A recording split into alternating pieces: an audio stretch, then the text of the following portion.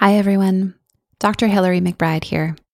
If you're joining us for the first time, please head back to the beginning. Like chapters of an audiobook, this podcast is meant to be listened to in a continuous manner, with current episodes building off past ones.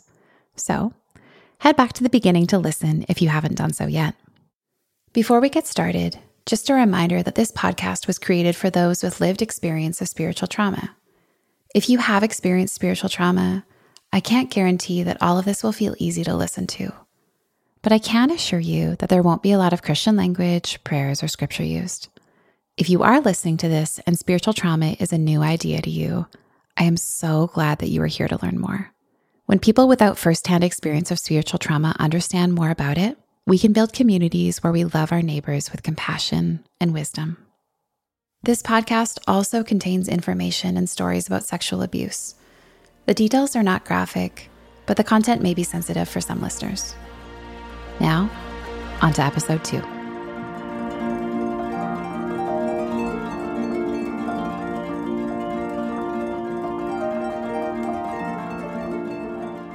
I want to talk to you about Sigmund Freud.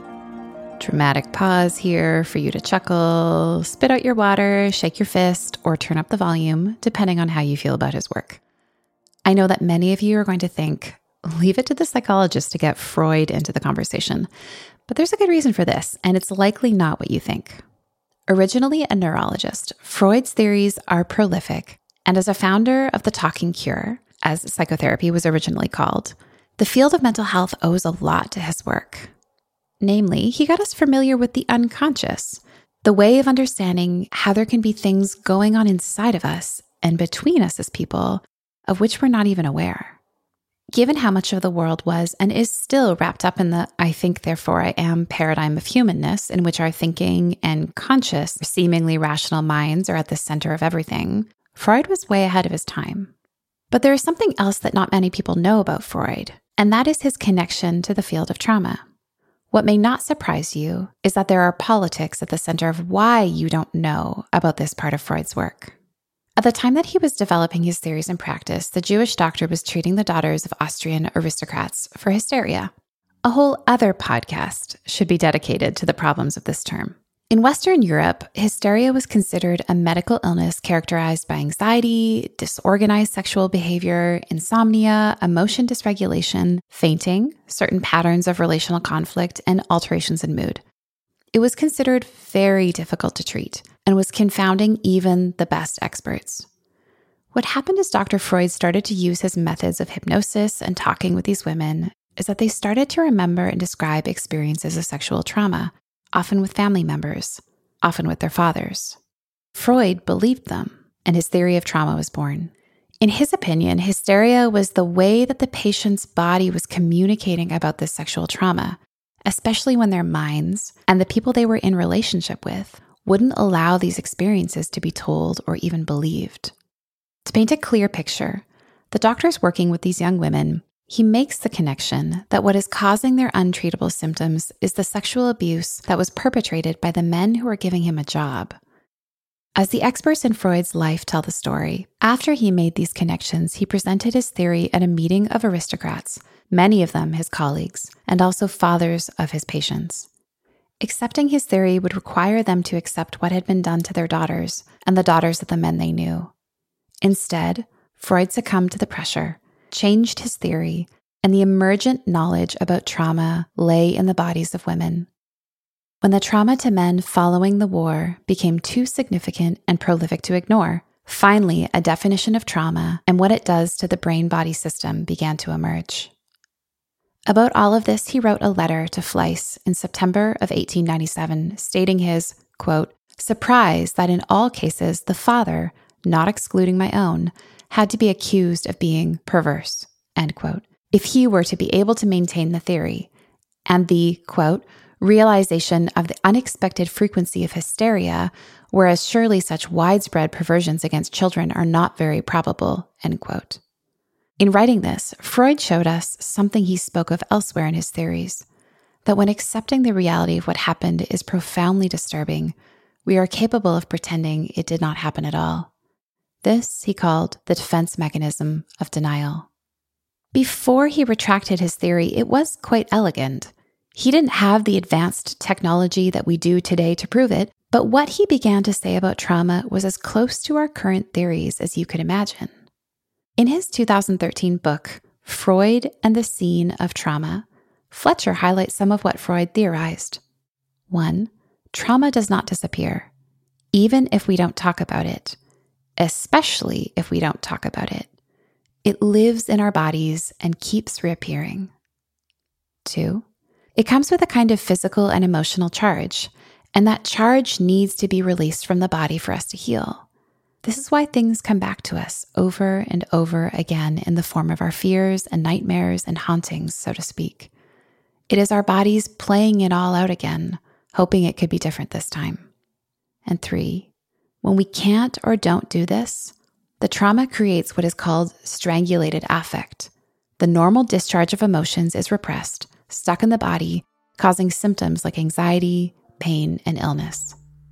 Well, Dr. Freud, you were wrong about a lot of things, but you were very right about that.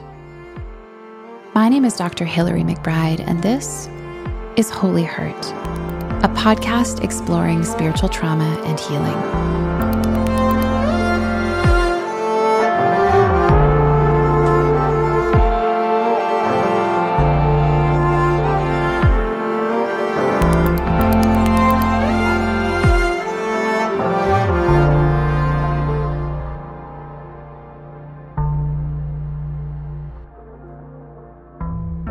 What Freud got so right is that the stories of our trauma need to be told.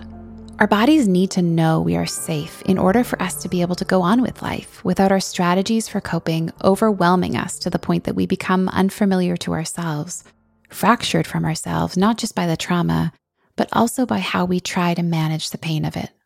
The systematic exploration of trauma has led to the current understanding of trauma as being stored in somatic memory. That's another way of saying body-based memory, and changes in a person's biological stress response system. We now understand scientifically that the adage, "it's all in your head," used to discredit, dismiss, and devalue people's traumatic suffering, is scientifically incorrect.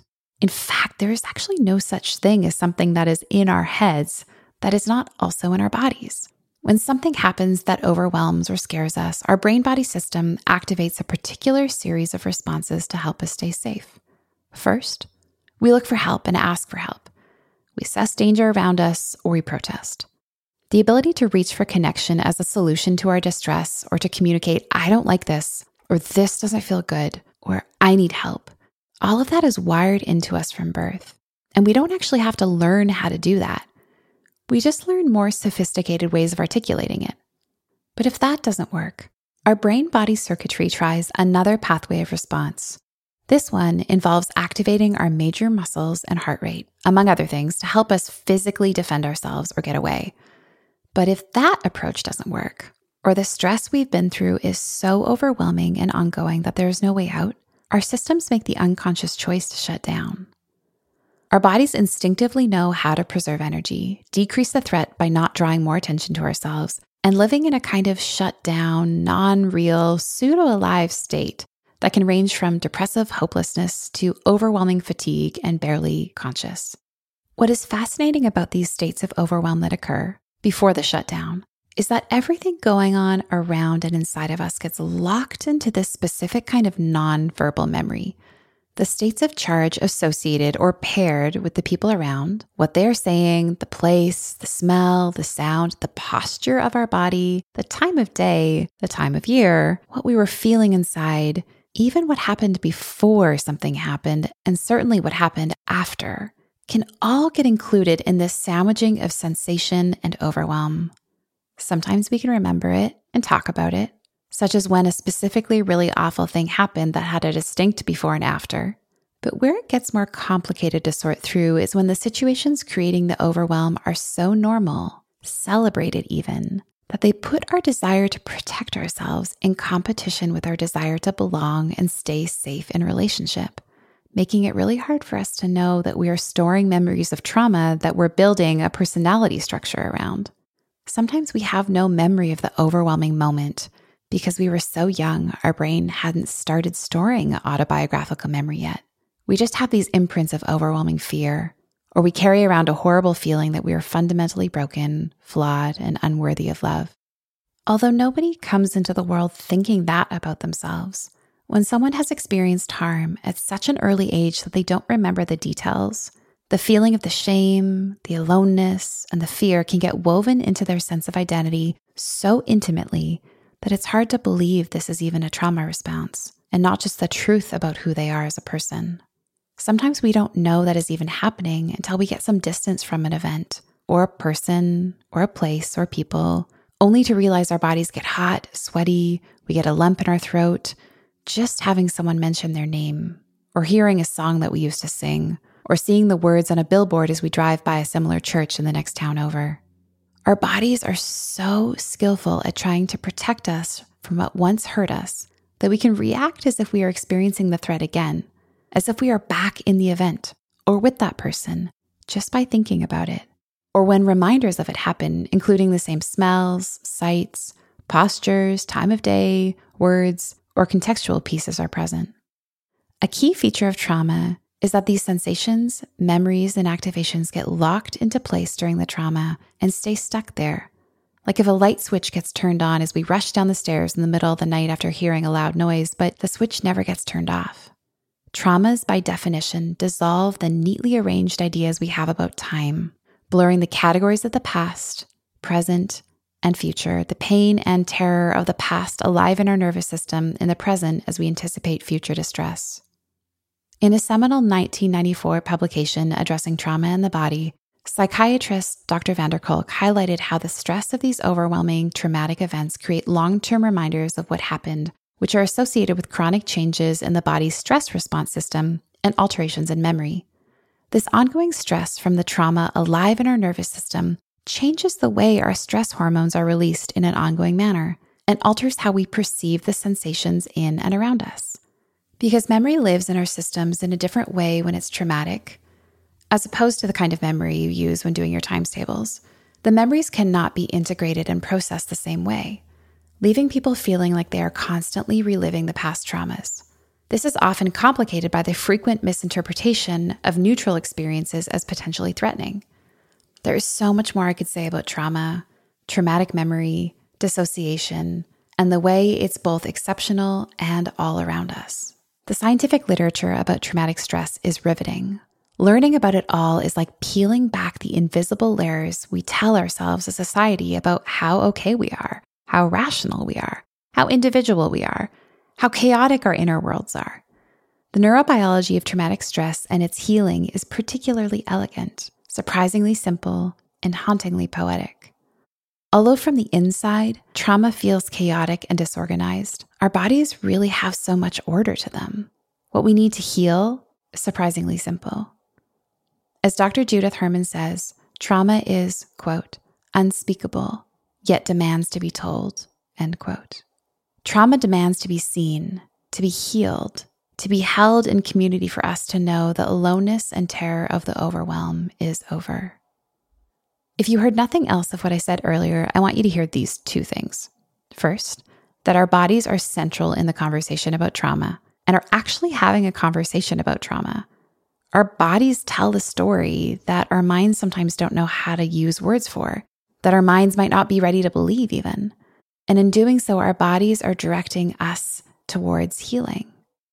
And second, our nervous systems, our minds and bodies, our individual experiences of being human, it's not so individual after all. We're in relationship with others so foundationally that when people hurt us, it can devastate our sense of the entire world. But when others help us, it can be the foundation of our ability to heal from what happened.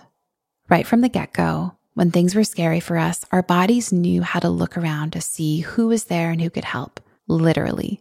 It's called the orienting reflex, and it activates the muscles in our neck and eyes to see our caregivers, to see who's around, to find help.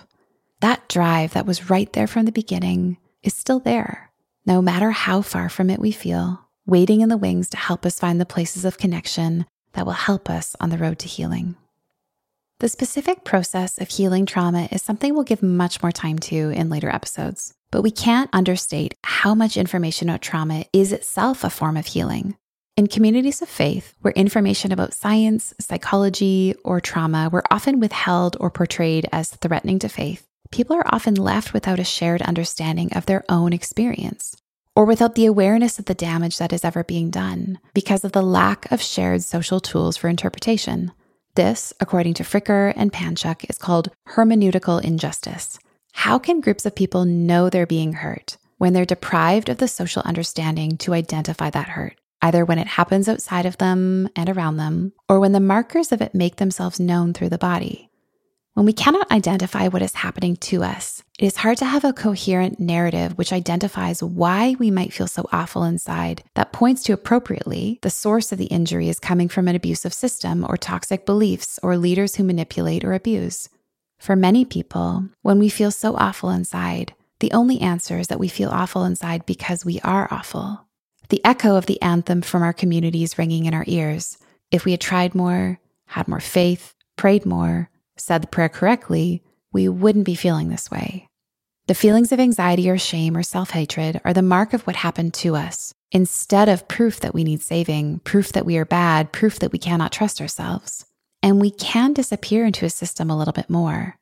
To not understand what has happened to us and blame ourselves is actually part of how the problems in these systems continue. Thus, the understanding of what's going on is part of our healing. Knowledge and voice can be so healing, liberating, and empowering that at times abusive leaders intentionally keep knowledge about psychology and science from people to keep them powerless, afraid if they understood what was happening to them that they would see through the systems harming them and leave. This is not so different from how traumatic religious and spiritual context reinforce the swallowing of one's voice. To not be able to speak about what happened or is happening is a symptom of the context.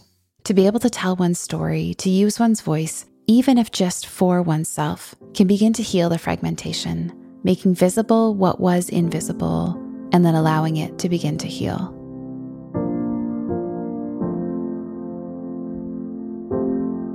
Meet KJ Ramsey. She's a therapist and author who writes about faith, psychology, and living with chronic illness. Her writing is equal parts incisive truth-telling and poetic psychoeducation, and I trust her completely.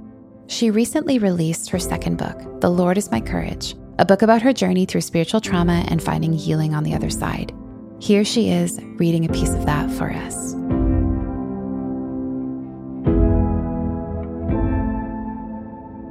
Silence can soothe us, and silence can scar us. I was raised for reverence, to sit still and silent in church, and to give people in leadership, especially men, unquestioning respect and honor for their God-given authority. I learned to raise my voice when grace amazed me, but relegate it into silence when harm alarmed me. Silence is the arbiter of scarcity, the force of coercion and control that those who hold the most power wield to maintain the status quo. If power can only be held in the hands of a few, then pleasing them is what buys us belonging. So we learn to fold our hands and cross our legs and put a smile across our faces to hide our heart's frown, all the while absorbing the bad news that God is actually a power who must be pleased, and love is just a reality we receive when we are good enough. I was taught reverence for the sound of a preacher's voice and the pages of my Bible, but I was never taught to reverence the sounds of my own body and soul. And then after that, I get into kind of how that resulted in how I couldn't listen when we were starting to be really abused by a spiritual leader. But that's the context. And I think that describes what spiritual trauma really is. It's both the active messaging that parts of our personhood are bad and the lack of attunement and resourcing we are given around honoring our bodies and our emotions as good. So it's both what happened and what didn't happen. And that's what primed me for some really dark shit.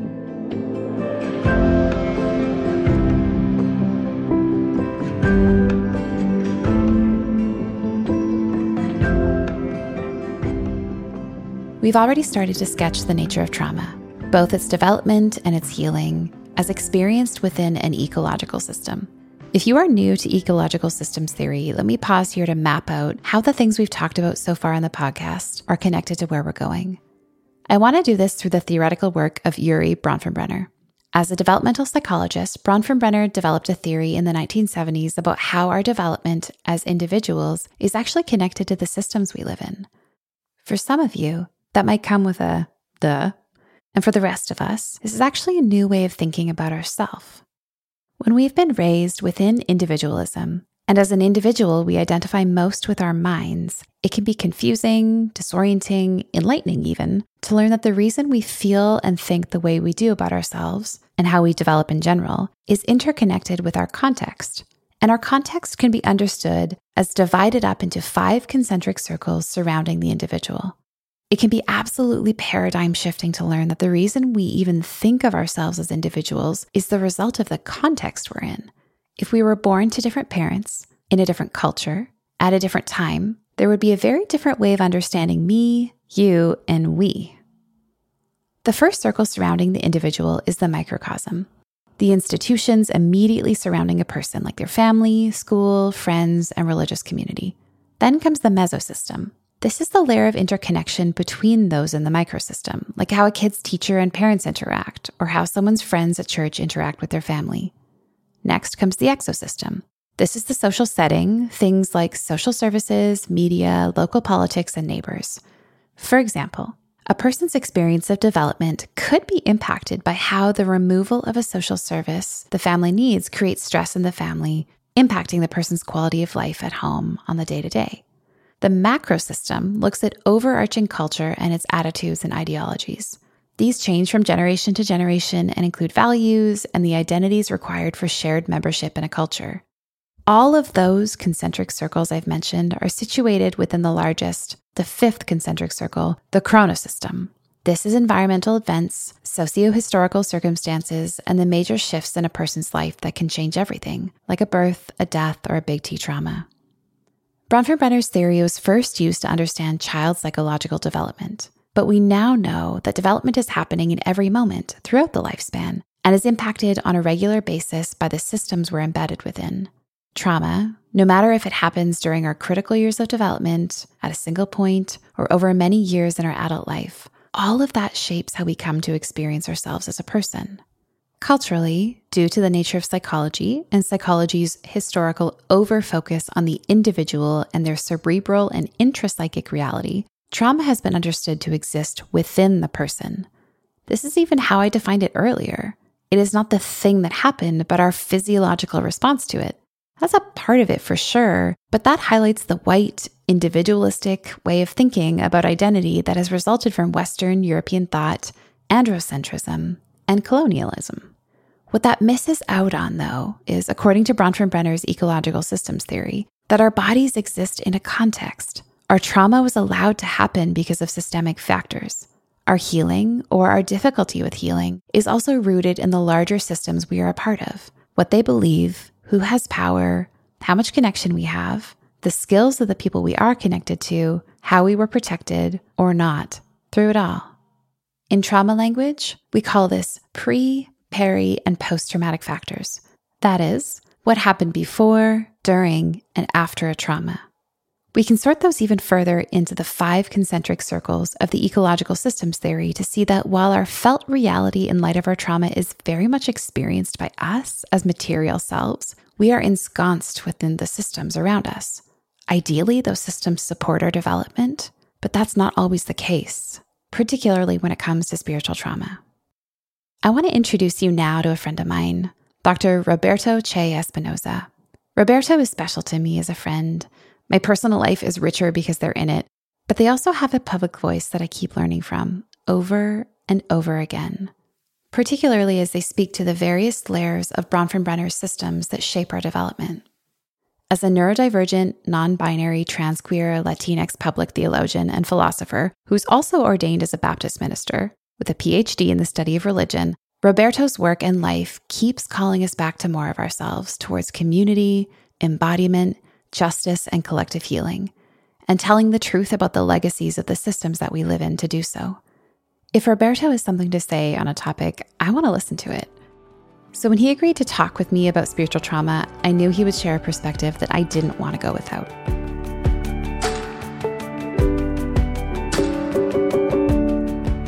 The thing that comes to mind is just my own experiences with people who are in religious leadership, clergy, pastors, who couldn't hold my complexities as a human being. And the one example that I have that seemed to play out in different ways in many different communities, and I think with different people, is during my ordination process in Chicago 2.5 decades ago, a white gay man said to me, he was the interim pastor, a white gay man said to me, when I identified as queer, his response is, "You have an allergy to yourself." And I think that that is emblematic of a lot of us who are on the margins of the margins, who are different. We experience this barrier in religious leadership that ends up being an acceleration of harm that gets played out in different ways.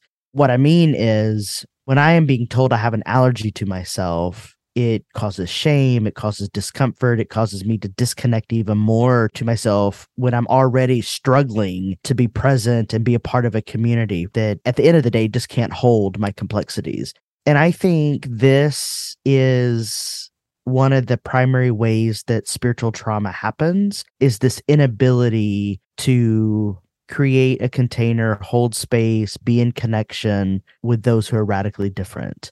That there is this requirement for those who are different to assimilate into a norm. And I think that is dangerous. And I think that ultimately causes a lot of spiritual harm and trauma. And I mean, it was the moment, the catalyst that caused me to leave the church 2.5 decades ago. You know, I'd come from Texas where I had sort of understood myself to be different sexually and gender-wise. At the time, non-binary didn't exist and transgender did, but I did understand myself as transitioning from point A to B. I understood myself in occupying the gray matter of gender. And I think because I was illegible to this white, gay, male pastor, that then meant that I couldn't be accepted and therefore I couldn't belong. And it was a real tragic breakdown for me because I lost everything that had shaped and formed me up until that time. And I think this happens in a lot of different ways to darker skinned people. You know, you're just too black or you're just too brown, right? This harm that happens when those in power, those in leadership require a certain assimilation or a certain form of connection. And I think people like me who are trans, non-binary, Latinx, so of color, of a different culture, also someone who is neurodivergent, you know, I just am a complex being that needs that in reciprocity when it comes to connection. So that's the first thing that comes to my mind when I think about spiritual trauma, is just sort of my own leaving the church. I think in that circumstance that I was just reflecting on, I think it's an abuse of power. And in the example I just gave, here's someone with a lot of power who can make or break a process. And I think religious leadership is often in that space, in that position that is able to start or stop, make things happen or not. And it just comes down to an abuse of power. And, you know, people ask me all the time, do you think there are healthy forms of power? I do. It's, you know, healthy forms of power are ones that don't cause harm.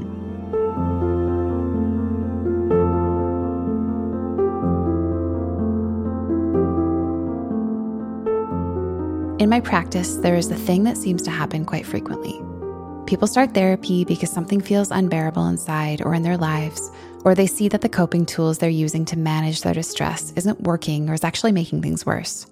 The drinking they're doing to manage their anxiety is creating issues in the relationship. The obsessive rumination that made sense in a situation a long time ago when they weren't safe is now keeping them up at night. Or they suddenly feel episodes of panic, but they don't have any idea why. They can't sleep or they hate themselves, but everything in their life seems pretty tolerable otherwise. So what's happening doesn't make sense. As we start to peel back the layers, learning about what life was like up until this moment, it's not unusual for there to be a conversation about trauma and how the injuries, big and small, charted their nervous system's development moving forward to survive or to guard against similar injuries. Especially when the conversation is new for someone, the language of trauma can feel so unfamiliar, even hyperbolic at times. They might say, "No, that's not me. What happened wasn't bad enough for us to use the word trauma." When I hear that, especially as an expert in trauma who has just heard their story and witnessed and assessed their symptoms, I imagine that someone is handing me the strategy they used when things are really scary or overwhelming. As the story goes, someone has it worse. If this is not so bad, then I can actually get through. The intellectual defense is powerful and useful and can also get in the way of us looking at what happened to us and understanding its impact. Another thing that happens when we start talking about trauma is we draw on the existing knowledge we have, which culturally is still pretty slim, and people start wondering if they have PTSD. If you're listening to this and wondering that yourself, it may be helpful to hear more about what PTSD is. PTSD is the acronym for a disability called post-traumatic stress disorder. In the Diagnostic and Statistical Manual, which we use for the most part in North America to understand the criteria that need to be met to receive a psychiatric diagnosis, the criteria for PTSD fall into a few categories. A person experiences a major stressor. There's direct exposure to the stressor, or they witness the trauma happen to someone else, or learn that someone close to them, like a dear friend or family member, experienced a significant trauma, or they repeatedly encounter the details of trauma through other people, like in the case of therapists or first responders. B, their body tends to re-experience the trauma in at least one of a few ways. We call these intrusions because they're unintentional, unchosen, and they interfere. Unwanted, upsetting memories, nightmares, flashbacks, serious emotional distress, or physical reactivity after remembering the trauma. C, they are trying to avoid the external or internal things that remind them of the trauma, like thoughts and feelings. D, they experience negative changes in their thinking or day-to-day feelings about life. This can include exaggerated blame of others or oneself for the trauma, depressed or angry mood, feeling isolated, extremely negative thoughts or beliefs about themselves and the world, difficulty feeling enjoyable emotions, or changes in memory as it relates to the trauma. Although it's not required for the diagnosis, people often also experience irritability, risky behavior, feeling keyed up or on edge, difficulty concentrating or sleeping, or feeling like the world is dreamlike, unreal, or their body is detached from who they are. These symptoms have to last at least 1 month after the event and significantly impact the relational, social, and occupational functioning in a negative way. As we become more culturally proficient in the language and understanding around trauma, it's important to know a few things about PTSD and the diagnosis. First, not everyone who has PTSD will know that they have it. Second, a diagnosis is an agreed upon cluster of symptoms that help clinicians and researchers agree upon something enough to give it a name so that we can begin to understand how that something develops and then test treatment for it. Third, but a diagnosis is necessarily exclusive. Most people who have trauma will not have PTSD. In fact, some people who have experienced the most profound trauma do not have a PTSD diagnosis. How could that be, you ask? Well, fourth, PTSD is a diagnosis that orients around one specific thing, what we call an index event. That is the first criteria I listed above, a singular major trauma.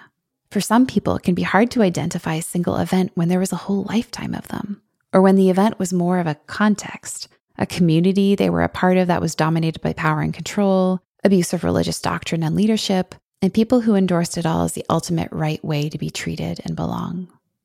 Although there are some people who experience religious or spiritual trauma who will receive a PTSD diagnosis for a variety of reasons, there are many other ways of classifying the acuity of the impacts. This could include post-traumatic stress symptoms, disorders of extreme stress not otherwise specified, or complex PTSD. You might remember the name Judith Herman. I've mentioned her a few times already. She's a psychiatrist whose major contribution to the field of trauma studies is the reification and classification of complex PTSD and the resulting course of treatment, a name for what happens when the trauma occurred at an early age, lasted for a very long time, escape was impossible or unlikely, there were multiple traumas, and the harm happened by those close to you, even those who you trusted. The chronic nature of fear associated with so many traumas, particularly at an early age, in relationship, massively reorganizes the stress response system. People learn that there's no way to get away, or that the people close to them can't be trusted. And even when they leave the situations where the trauma occurred, they often feel hopeless or empty, angry and distrustful towards others, feeling permanently damaged or worthless, experiencing dissociation, lots of physical symptoms with no specific organic cause, suicidality, and the general sense that no one can understand how they feel or what happened to them. Again, here's where knowing what is happening and why you feel that way is actually part of the healing process.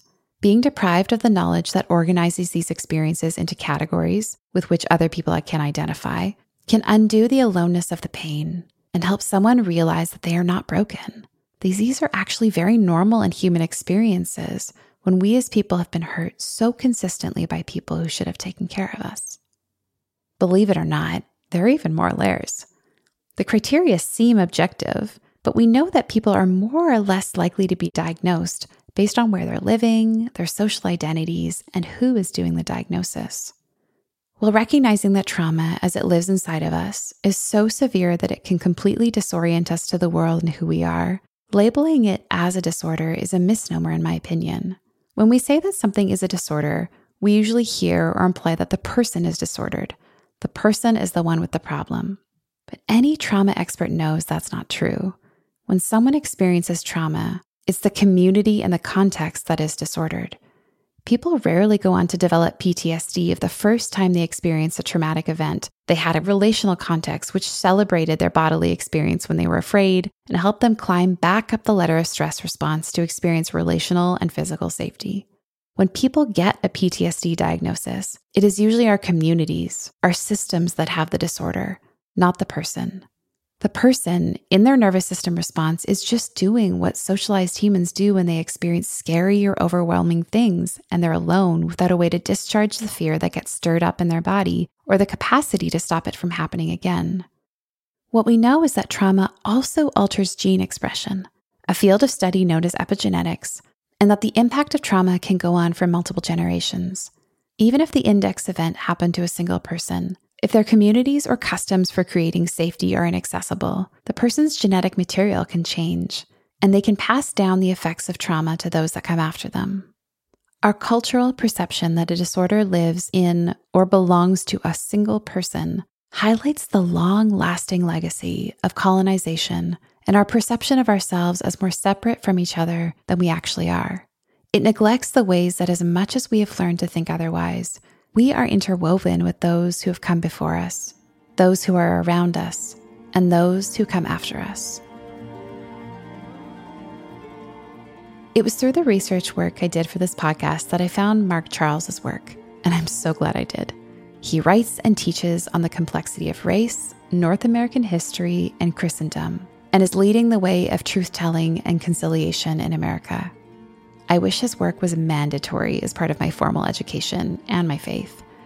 He ran for presidency in 2020 in the United States and is the co-author of the book, Unsettling Truths, the ongoing dehumanizing legacy of the doctrine of discovery. He has so much to say on the legacy of spiritual trauma that there's a whole episode at the end of this series dedicated to the conversation I had with him. But I wanted to introduce his voice into the conversation now. Here, he introduces himself better than I ever could.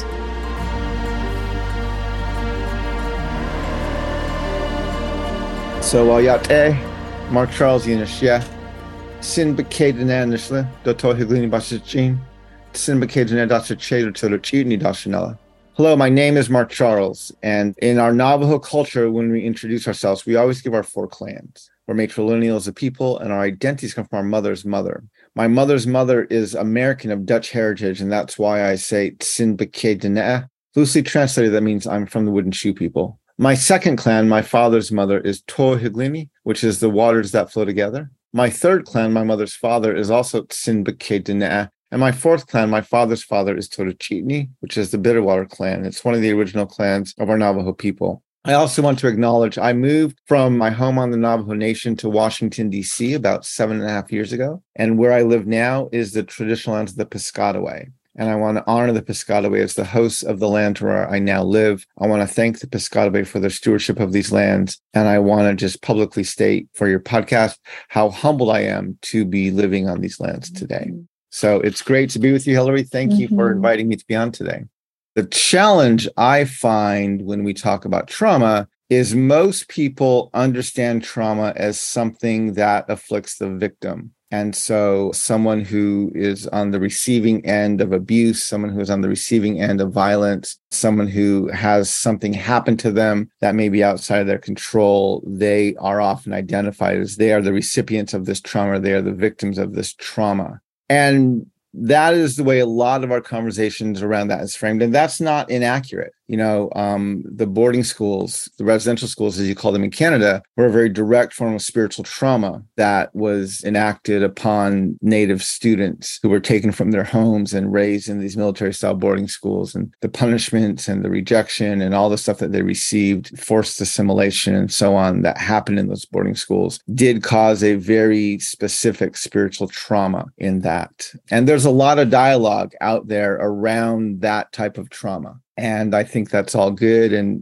when I usually frame the dialogue around that type of spiritual trauma, I frequently will talk about kind of the progression of what you would call a PTSD, which is a post-traumatic stress or even a post-traumatic stress disorder. And a PTSD is an individual diagnosis for someone who's experienced usually a single horrifying event. So if you're assaulted or if you're in a battle or you're in a car accident, you can have what's called a PTSD. It's an individual diagnosis. It affects you mentally, physically, emotionally, relationally. It's kind of this all-encompassing condition, but it's individual from a single event. There's also something, and not as many people are aware of this, of what's called a complex PTSD. So a complex PTSD doesn't come from a specific event. It comes from a series of events. So if you get PTSD from being assaulted, you can get complex PTSD from living in an abusive relationship. If you get PTSD from being in a battle, you can get complex PTSD from living in a war zone. And psychologists, as you are well aware, has observed that the symptoms of a complex PTSD can be observed in the children and the grandchildren of the people who experience the trauma. There's not an exact understanding of how it got there, but they can definitely observe it, the symptoms in the children and grandchildren and future generations of the people who experience that trauma. And then we have what's called an HTR, historical trauma. And this was first observed in Native communities. And HTR is not an individual diagnosis. It's actually how psychologists understand the dissatisfaction in a broad community. So it was observed in Native communities after residential schools. You can see it in the States and African-American communities after enslavement and segregation and Jim Crow laws. You can see it in Japanese Americans in the U.S. after internment camps. You can see it in Jewish people after the Holocaust. I frequently refer to HTR as a multi-generational communal manifestation of a complex PTSD.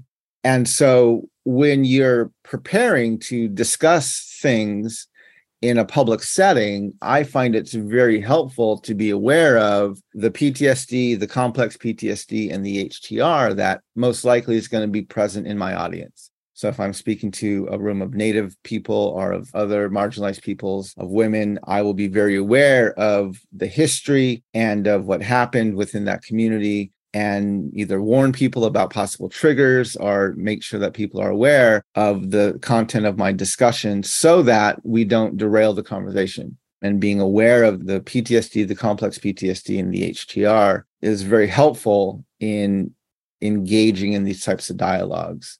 And so, when you look at the spiritual abuse of the church, and especially as a Native man, I look at the way that the church has literally weaponized the scriptures, and it uses the scriptures often in ways we're not even aware of. One of the examples I will use frequently is, for example, I was reading the Bible with my daughter. This was several years ago.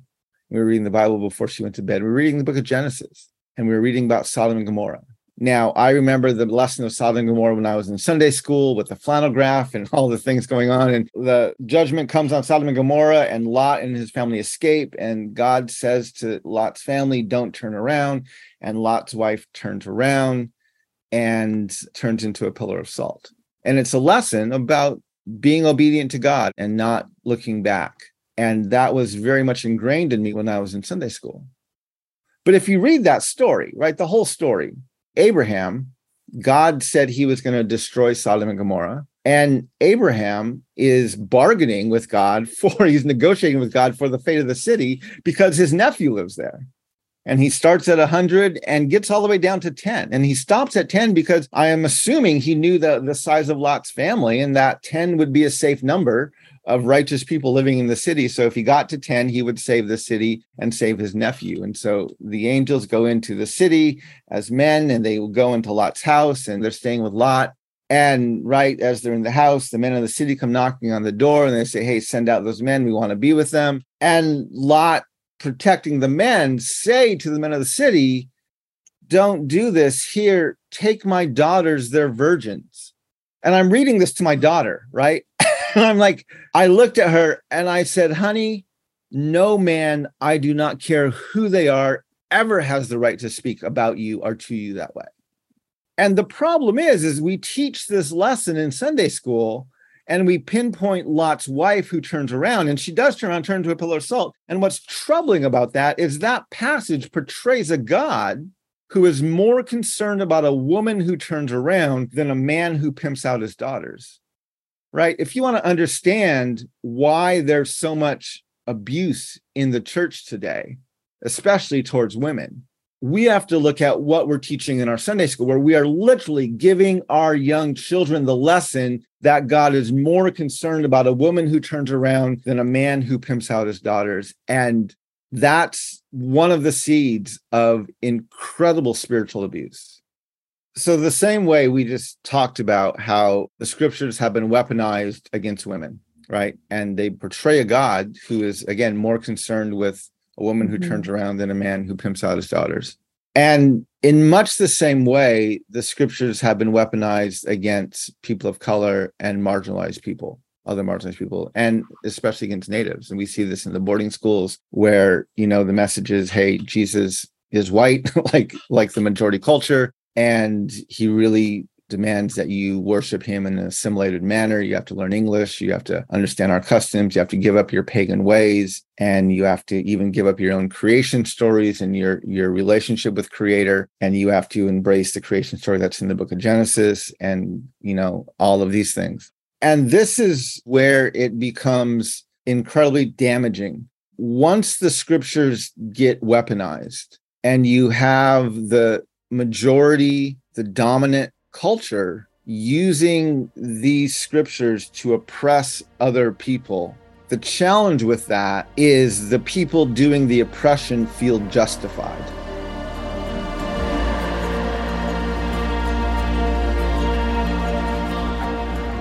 When the impact of the trauma is based on the person's system and the lasting impact it has on them, it can start to leave us feeling a little disoriented. Perhaps there's too much subjectivity in that definition, especially when we come from systems which have taught us to mistrust our bodily knowing and made us disavow what we experience. Because of some degree of familiarity with things that are traumatic, in the culture at large, we are better at identifying the individual and horrific events which are likely to create a profound and traumatic imprint on our lives. Sexual violence and physical violence are typically more easily identifiable. When someone was hit and there is a bruise, we can point to something and say, yes, that is awful and harmful, and something definitely happened to you that caused the trauma to your body. But we might need more help identifying dynamics, cycles, and behaviors which are more commonly occurring at the individual and systemic level when it comes to spirituality. These are often harder to identify, especially when we're used to them. I've combed the literature, clinical and scholarly, and summarized the common factors below. Spiritual environments, relationships, or contexts which are most likely to result in trauma include the following: control, consequences, compliance, codependence, and culture. There is usually high degrees of control in the system or the relationship where someone or some system has a lot of power, either self-appointed or conferred by someone else, and they use it to control others. The power is enacted in a top-down manner. The control can be exercised regarding behavior or one's thinking. This comes with rigid rules and, not surprisingly, severe consequences for breaking those rules. The consequences could include rejection from the community, public or private shaming, or the expectation of eternal conscious torment in hell, or the threat of any of these. These severe consequences usually create conditions where a person feels that they have to be compliant and is usually told that compliance is expected of them. This compliance can take the form of perfectionism and adoption of the values, behaviors, and speech, rigid internalization of these rules and black and white thinking, a fear of questioning, and the idealization of the values held by the person and the community, a high degree of anxiety about noncompliance, and the fear of being found that being non-compliant or disobeying to the point that a person might begin to doubt their own reality. They might ask, did I do that thing well enough to be off the hook? But when another person or system has so much power and demands total allegiance and alters the person's ability to trust themselves, make decisions on their own, and know what boundaries they're entitled to, a person has become codependent to the leader, community, or system. This codependence shows itself in the diminished sense of self, the giving away of personal power, in some cases, the disavowal of a person's sense of rights and agency and voice as a whole, and the unquestioning giving away of trust. They can look to someone else for approval, be unable to make decisions on their own, be unable to feel their own feelings, and may not be able to trust themselves. All of this happens and is supported to continue because there is some sort of cultural factor, either in the community at large, dominant culture in the broader sociopolitical context, or the culture of the person's first family and early development. Control, consequences, compliance, codependence, and culture. I chose those 5 words because alliterations help me remember things, but something is lost with each word that we choose. So, I want to introduce some more complexity and nuance into the description by including examples from research about how this all plays out on a systemic level with a specific group marginalized in many churches, just to round out the way I'm describing this. As I mentioned previously, research is sometimes slow to catch up on what we know otherwise in our bones. Religion and spirituality can be helpful for our growth and development as people, but they can also be otherwise. And the clinical and academic communities in my discipline are finally catching up on how true this is. We now have very well-established bodies of literature highlighting the trauma of cults, sexual abuse by clergy, and child abuse by spiritual leaders. But there is increasing evidence that shows that the evangelical church has done particular harm to people who are lesbian, gay, bisexual, transgender, queer, intersex, two-spirit, or other individuals who identify themselves in affirming ways. In 2022, Hollier, Clifton, and Smith-Mary published a paper in Clinical Social Work Journal entitled Mechanisms of Religious Trauma Amongst Queer People in Australia's Evangelical Churches. The paper presented the results of original research, which explored the process through which the queer members of the church communities experience psychological trauma. The authors first presented something called minority stress theory, a concept linked to the LGBTQI2S+ community through the scholarship of Meyer in 2003, who identified that being a member of a minority group comes with significant stressors that have lasting psychological and physical consequences for a person and many in that minority group. Often these included experiencing prejudice, social rejection, feeling the need to hide or conceal parts of their identity, and internalization of prejudice, in this case homophobia, or assimilative or ameliorative coping strategies. This is thought to be the same for other groups of people who are marginalized by dominant culture, like racial and ethnic groups, women, neurodivergent or disabled folks, immigrants, and people from low socioeconomic groups. This theory and the research that surrounds it is essential. It shows in the science that the constant and cumulative stress of discrimination and microaggression is real. It's lasting, and it can be profoundly damaging. The researchers interviewed individuals from the LGBTQIA+ community in Australia who had spent at least 2 years in an evangelical church. The research identified that the trauma to this population was caused by the following things. 1. Having their identity mischaracterized or encountering misinformation or stigma. 2. Being told that they were a threat to the community and their community needed to be shielded from them, especially children. 3. Their sexuality was erased in some form, and they were not listened to or were made to disappear. 4. And lastly, they experienced relational distancing. They were edged out of their communities in both overt and discreet ways, and those who tried to stay were subject to leaders' efforts to make them change. Not surprisingly, these experiences impacted their social, psychological, and spiritual health in profound and enduring ways. Some of them received diagnoses of complex PTSD. They were unable to walk past a faith community without having a full body activation of the symptoms of trauma. The research helps us validate the impact and damage that members of this community and many other marginalized communities have felt but been unable to name. Not surprisingly, the findings showed that often in communities where great harm has been endured, that beautiful, resilient, and powerful solutions to suffering emerge too. The strength to go on comes at a great cost, but is nonetheless always visible where groups of people have been wounded by those with the most social power. And the evangelical community would do well to learn about what love and faith means from the people who carry the traumas from the rejection of the church. There is a lot of parallels between what happens at the systemic and individual level. And it may not surprise you to know that it's really hard for individual experiences of trauma to happen without there also being more widespread systemic issues. In the cases of things like clergy sexual abuse, it rarely occurs without there being organizational or relational processes in place that ignore, actively hide, or even support the way that clergy can perpetrate abuse against church members.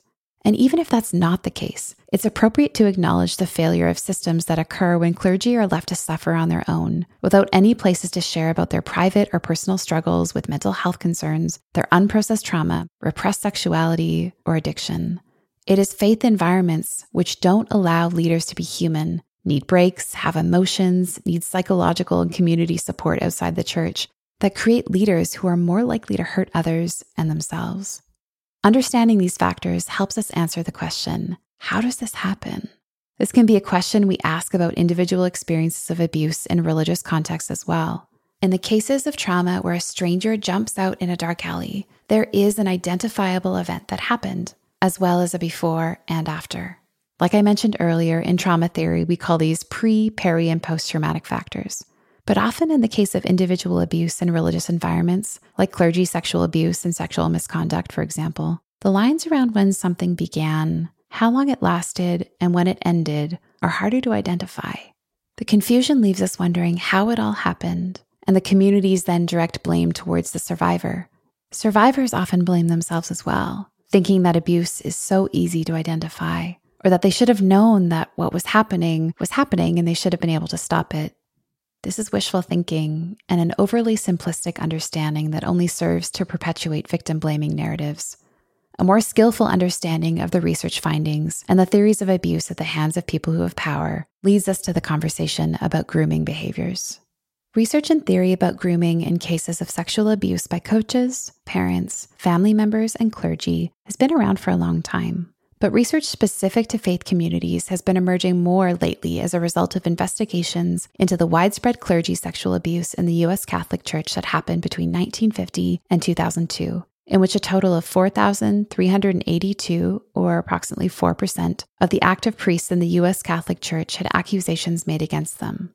An article published in 2022 by Winters, Jeglick, and Terry, titled "The Prevalence of Sexual Grooming Behaviors in a Large Sample of Clergy," highlighted the ways in which this kind of sexual abuse occurred. It's estimated that in general, across all populations and contexts, about half of all sexual abuse involves grooming. There are factors unique to church systems which create even more opportunities for grooming to occur. And in churches, the number of sexual abuse cases which involve grooming are closer to 90%.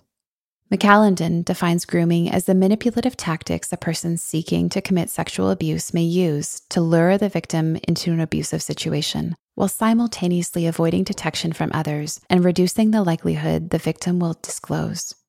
Grooming usually includes 5 stages. 1. Identifying a victim.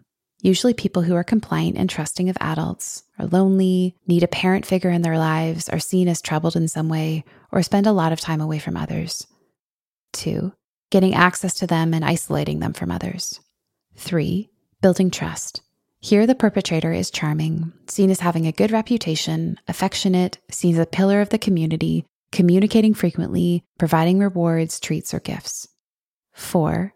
Desensitizing them to sexual and physical contact. Asking questions about sexual experiences, accidental touching or distraction while touching, desensitization to touch, or creating opportunities for undressing or pornography use. And 5, maintaining abuse. This happens when the perpetrator makes the victim feel responsible, explicitly says not to tell anyone or that no one will believe them, convincing them it is normal, threatening harm or rejection of them or their family if they tell, or encouraging specialness or secrets. While grooming is similar in many contexts where it occurs, research by Farrell and Taylor from 2000 showed that clergy often use spiritual manipulation to exploit their authority. This includes the respect they have as leaders in their community, as being understood as in persona Christi, or a stand-in for Christ on earth. Because others see the clergy member as trustworthy, even if grooming has occurred, survivors may doubt they will be believed if they tell anyone, or anticipate the profound loss of community, conflict, or public shame that would occur should they tell anyone what has happened. It's easy to hear all of this and feel profound grief and anger. We might feel fear if listening to this and recognizing that content is close to home in some way. Perhaps even some numbness if we have not yet been able to process our own experiences, or our trauma has made us disconnect from our own feelings, or we've learned to dissociate to tolerate the challenging experiences. All of that makes sense. All of that is allowed. All of it can be here. One of the problems we face in a widespread way culturally is the inability to feel feelings in their fullness, in our bodies, for as long as it takes for them to move through us. We rush through them, skirt around them, numb them, and do so because feeling feelings can be scary. But also because many of us, whether we know it or not, carry the cultural legacy of religious and spiritual trauma, which made us think that the bodily sensations of our emotions would lead us astray, hurt us, or jeopardize our belonging. So, I want to create an opportunity to remind us that even now, in learning the information we never learned, in the feeling of feelings we were never taught to feel, that we can begin to heal. And that when we heal, we join in the current of people before, beside, and after us who are also on the journey of healing. So I want to invite you to join me in a practice. As we end our episode today, I want to invite you, as much as you're able right now, to root your feet into the ground below you. If you're walking, you might slow your pace or just sense the contact your feet have with the ground. If you're sitting and you're able, you might let your feet land softly on the floor below you. If you're outside, you might take your shoes and socks off if you can, putting your feet in the soil. Reminding yourself for a moment that you are held up, that your body, through your feet and your feet's contact with what's underneath you, your body is supported and held up. And if at any point this feels like it's too much, you might simply bring your attention back into your feet, noticing the pressure between your feet and the ground below you. If you want to join me in this practice, you can start by scanning your body and noticing what you feel. It would make sense if there was a lot of feeling. It would make sense if there wasn't much feeling at all. It would make sense if there was one specific feeling. But even the absence of feeling comes with a kind of sense to it. Maybe an emptiness, a numbness, a dullness, something we can also feel in a way. So as you bring your attention inside your body, see if you can notice and track what you sense there.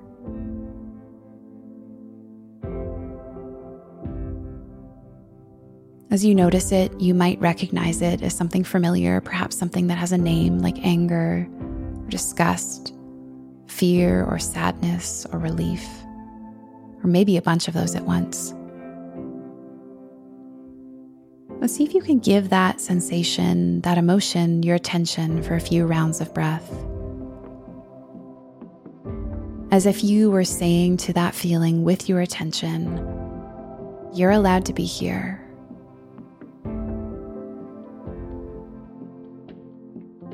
If it feels like there's too many feelings, you might pick one to focus on. And as you pick one to focus on, you might notice if there's a sense of where it lives in your body right now. Noticing if it's contained to one part of your body, and there are other parts of your body within which you don't sense that feeling. In a sense, you're feeling the edges of that feeling, recognizing that there might be parts of you that are not completely taken over by it.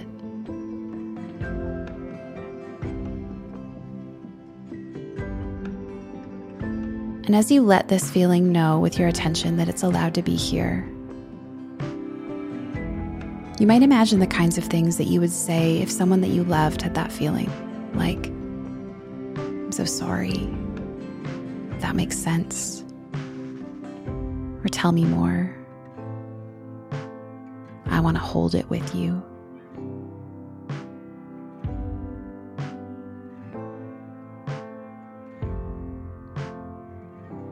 And if this is where you want to land, or maybe it feels like it's too much, if it's true, you might tell that feeling that you'll come back for it later. And if you do actually say that, it's a good idea that you follow through. Building trust with yourself comes from keeping these promises to yourself that if you set something aside, that you do come back to it later if you say you're going to. So if it makes sense for you to come back to one of these feelings later, think about when you might be able to do that or what supports you might need to help you with that.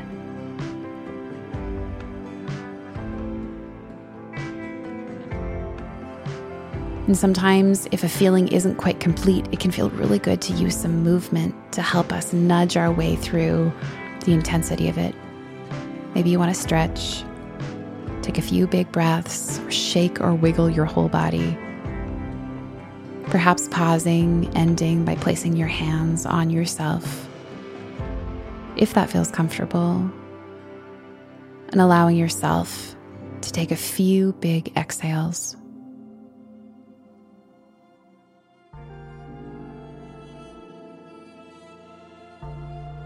Thank you so much for listening. I'm really, really glad that you're here. The Holy Hurt podcast was written and recorded by me, Hillary McBride. Executive producer, Leslie Roberts. Sound editing by Bradley Danyluk and Micaela Peragallo. Music and scoring by Jon Guerra. Adapted from the album Ordinary Ways. Strings performed by Valerie Guerra. Logo and art from Courtney Searcy. This episode's guests are KJ Ramsey, Roberto Che Espinoza, and Mark Charles. This podcast was made possible by Sanctuary Mental Health Ministries. Sanctuary equips the church to support mental health and well-being. They provide free resources that meaningfully engage the topics of faith and mental health. The content is developed in collaboration with mental health professionals, theologians, and people with lived experience of mental health challenges. These resources prepare communities of faith around the world to raise awareness, reduce stigma, support mental health, and promote mental well-being. To learn more and access these resources, please visit sanctuarymentalhealth.org.